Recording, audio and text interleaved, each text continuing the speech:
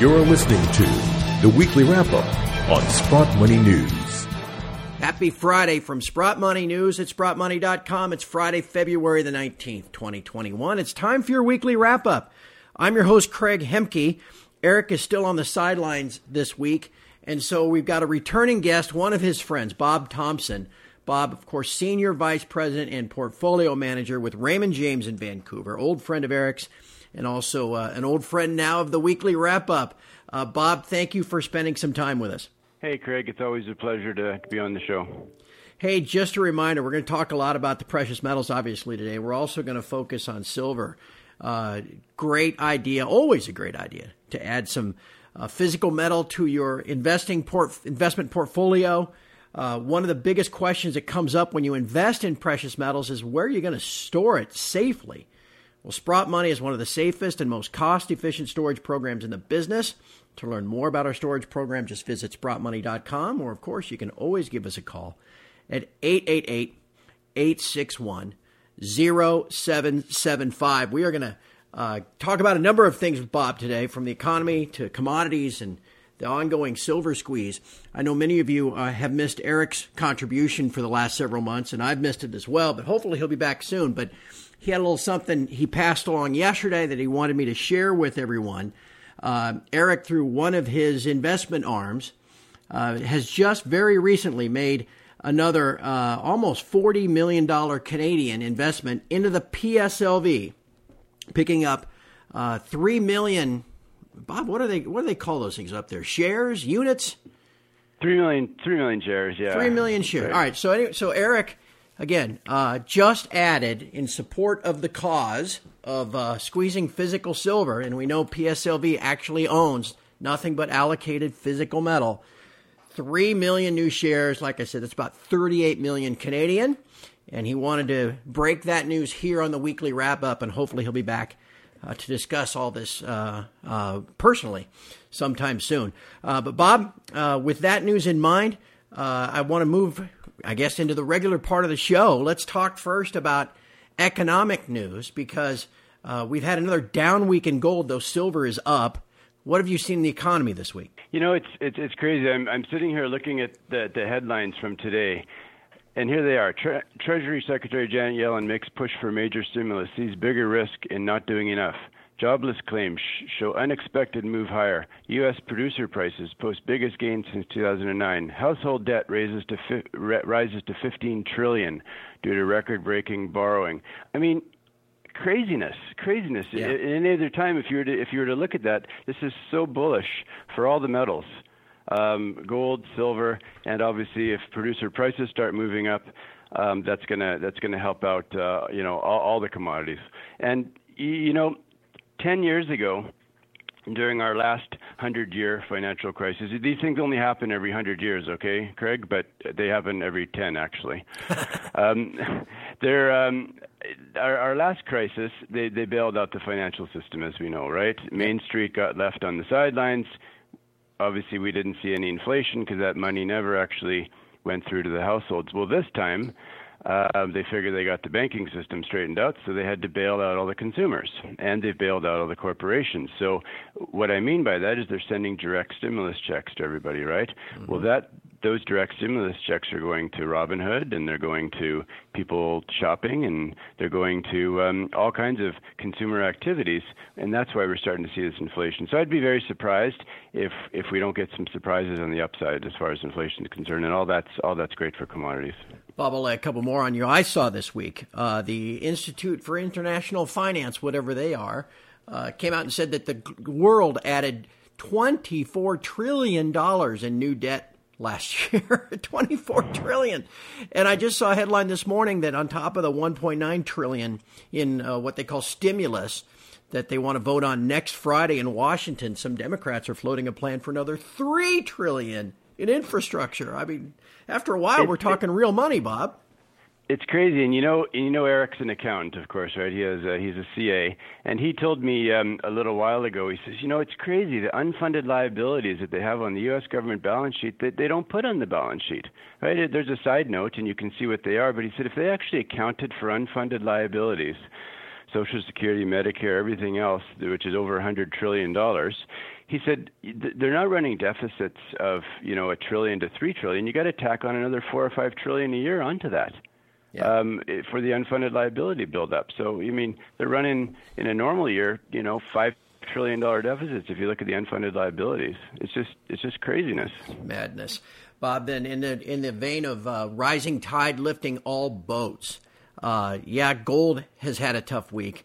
Silver's doing okay, and man, the rest of the commodity sector looks like it is breaking out, starting a whole new kind of secular bull run. We've got copper over $4 for the first time since 2011. Crude oil at the highest level seen since early last year. Lumber is setting new all-time highs on a daily basis. What do you think of the sector and the way that can kind of support even the precious metals? Very bullish on all the commodities because, what's happening with all of the commodities is also relevant to gold and silver. And let me explain that. Let's go back to 2000. I think we're around that time. I've said it many times that we're at kind of the bottom here, and the techs are going to roll over, and the U.S. market's going to roll over, and commodities have got a good extended run, just like we saw at that time. Well, at that time, what surprised everybody was this massive demand from China, right? I don't think the demand this time is going to be as much because obviously all this printing of money is not pushing the GDPs like it should be. But we've had such malinvestment or disinvestment, I guess we should say, in the commodity space that we've got supply problems here. So even if we get a little bit of demand increase, the supply just can't keep up, and supply bull markets a lot of times are even more powerful than demand-driven bull markets because you can't just turn on a switch and increase supply. You can do that with oil, right? You can say, okay, we got some shut-in production, we're going to get some production up here in a month or two. You can't do that with mining. You can't. Right. It's a 10-year process. So all of the commodities, I think, are in the same position. As you said, copper's over $4 now. There's not going to be a lot of investment in the copper industry as far as copper companies are concerned until it's sustained over that kind of 375 area. Then they'll start to put some money into the ground. But obviously it takes years from there. These big copper mines in Chile, which produce a lot of the world's copper, have been doing it for decades and decades. And it's shocking the grades are going lower and lower and lower. Now our technology is increasing, so they're making it more efficient, but still the grades are getting lower. And that's the same with gold. It's the same with silver. It's the same with all the commodities. We just aren't finding these massive deposits. So, and the great thing about mining is that the supply doesn't catch up with the demand right away. It takes a few years. That's for sure. And that we'll talk about the idea of squeezing silver a little bit as we wrap up. That silver definitely lives on flow. Right? Maybe last year, did we even get to 850 million ounces of silver mined, Bob, with all the COVID shutdowns? I hadn't seen the numbers. No, it didn't. At one point, obviously Mexico was a big factor there because most of the mines in Mexico were shut down. That's a large part of the silver production. But, that's coming on board right now, and I think we're starting to see that with the cash flows of companies. A couple of the big companies just in the last couple of days came out with some significantly better earnings than people thought they were going to in the silver space. So I think the market's going to look at that too as far as the shares are concerned. Yeah, and that's eventually where it gets exciting, Bob, is you chew up most of that silver supply with industrial demand. It only leaves a little bit of money left over, or a little bit of silver left over for investments. Right, and that investment demand kind of ranges around 15%, generally speaking. But all you need, remember, all of these moves happen at the margins, right? In any company, their profit margins move 1 or 2%. That can seriously impact their stock price, right? It's the same thing in the silver market here. You increase that investment demand component just by a few percent at the margin, and it pushes the prices up a lot. What drives us nuts in this industry? What you and I do is we're trying to solve, for you mathematicians out there, we're trying to solve a huge multivariable equation. And what I mean by that is the variable we're trying to solve for is what's going to happen to silver prices, for example. Well, when you're solving a huge multivariable equation, we have to make assumptions for all the other variables that are out there. Right? And the assumptions can be right or the assumptions can be wrong, but the fact is those assumptions have to change over time too. And that's what's so frustrating is you look at things and it might not work out the way you want it to in the short run, and it's because some other variable has changed that might be way down the chain that we didn't even see. So for example, I mean, silver prices go up a lot, then people start melting down their silverware, right, and putting it on the market. They say, oh, I can make some money here. So you get some supply coming in from recycling or whatever the case is. So that's what makes, I think, what we do kind of exciting, but it pulls your hair out from time to time too, because it's all these multi variables and a lot of variables that we don't even know are there.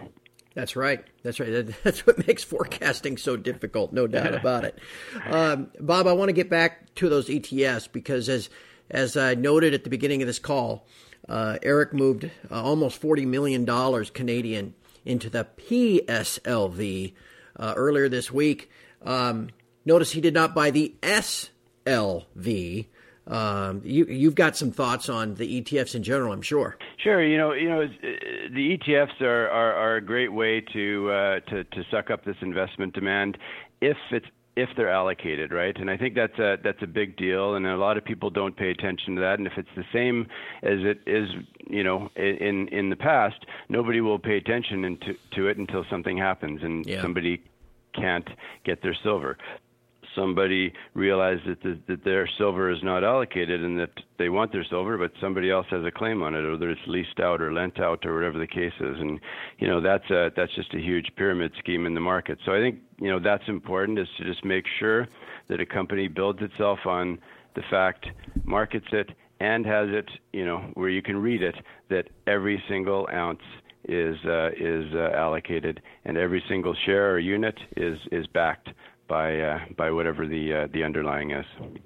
Didn't we? I think I saw some numbers earlier this week about how the PSLV has grown, especially since the silver squeeze movement began. Do you have those handy? I do have those numbers in front of me, and it's all public information, right on various websites. But PSLV currently holds about 113 million ounces of silver, and they have added over 52 million ounces of silver since January 31st, 2020. Wow. 50 million ounces in a year. That's a lot. Since February 3rd, 2021, SLV's actually had outflows of 1.4 billion, interestingly enough, whereas PSLV has had inflows of 558 million. So that's an interesting data point, too. Yeah. It'll be interesting, Bob. I know they had a shelf offering that PSLV filed for about $1.5 billion last year. It looks like they're making some progress on filling out that offering. Yeah, I mean, people just have to make. People used to go to the store and buy a silver coin, and people still do that, and it's great. I mean, I have a lot of silver that I have stored, actually with Sprott Money, but the ETF is an easy way to hold it in your brokerage account. You just have to make sure that you actually own it, or that you can, or if you have a significant amount of silver shares, that you can get the silver if you want to. That's right. And to that end, like I said, we know I have full confidence, and Eric has obviously expressed his full confidence. The PSLV has every ounce that it says it has. We don't know for sure about the other ones. To that end, Bob, because the system is leveraged and hyper leveraged, perhaps, there was a great piece from Ronan Manley at Bullion Star that 85% of all of the silver in London, in the London LBMA vaults, is clearly spoken for. If this investment demand part of the equation continues, obviously, no doubt saw a couple weeks ago where all the dealers were cleaned out, right, over a weekend, and Sprott Money was one of them.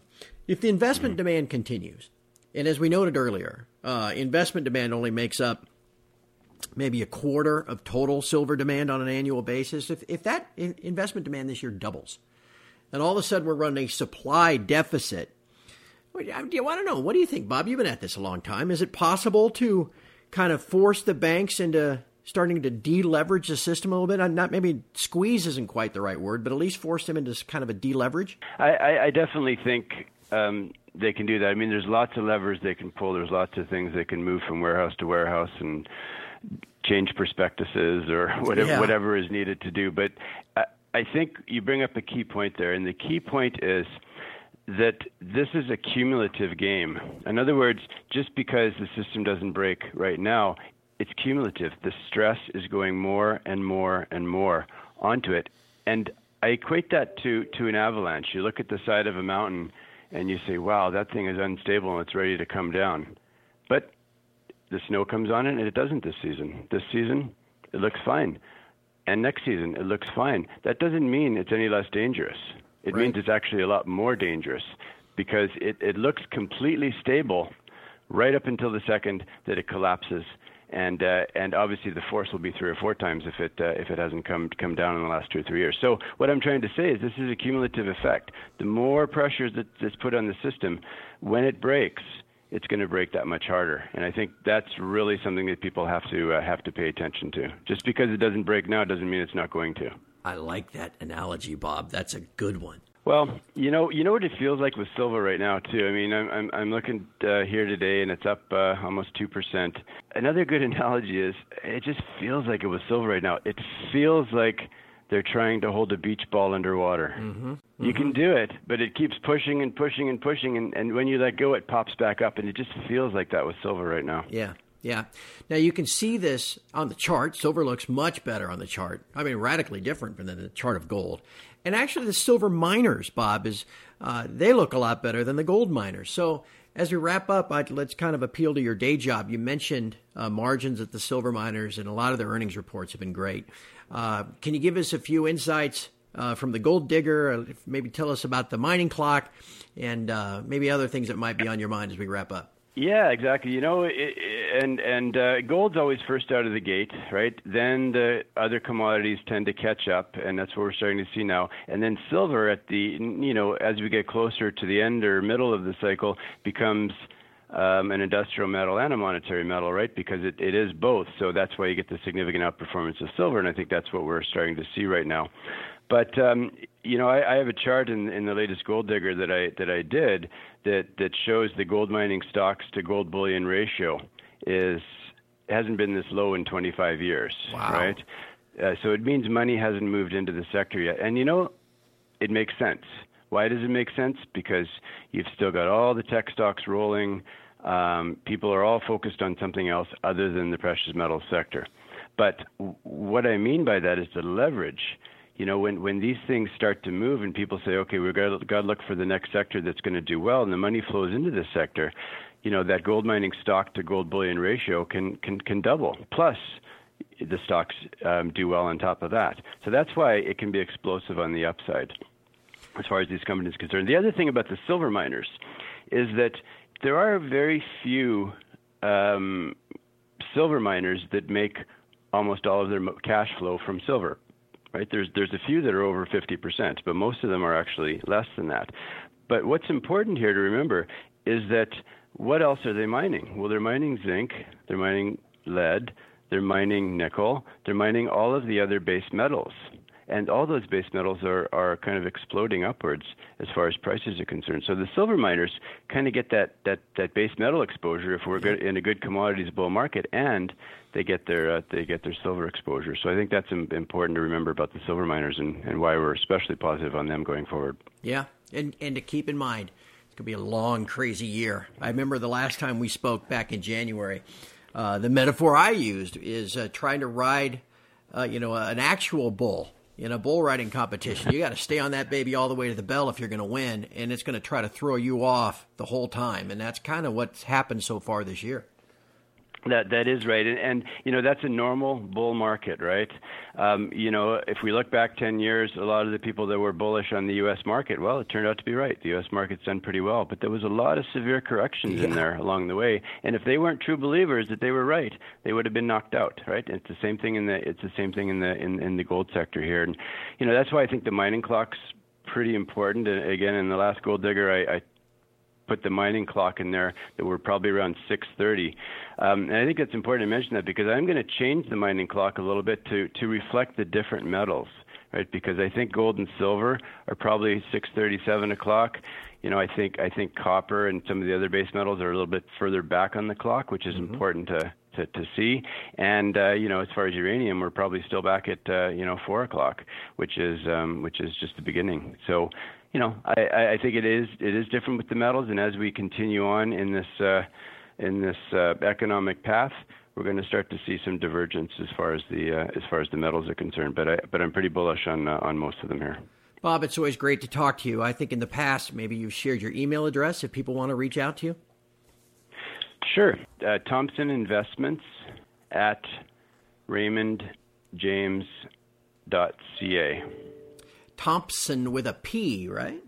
Yeah, Thompson with a P. That's Gotcha, right. Thompson gotcha. Investments.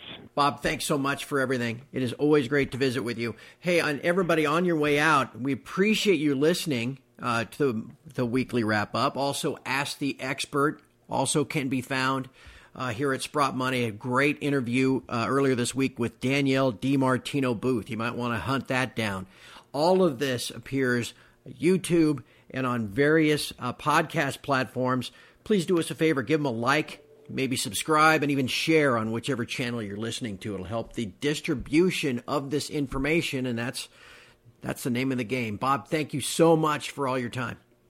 Really enjoyed it this week, Craig. Thanks a lot. It's always great fun. And from all of us here at Sprott Money News at SprottMoney.com, thank you for listening. We'll talk to you again next Friday.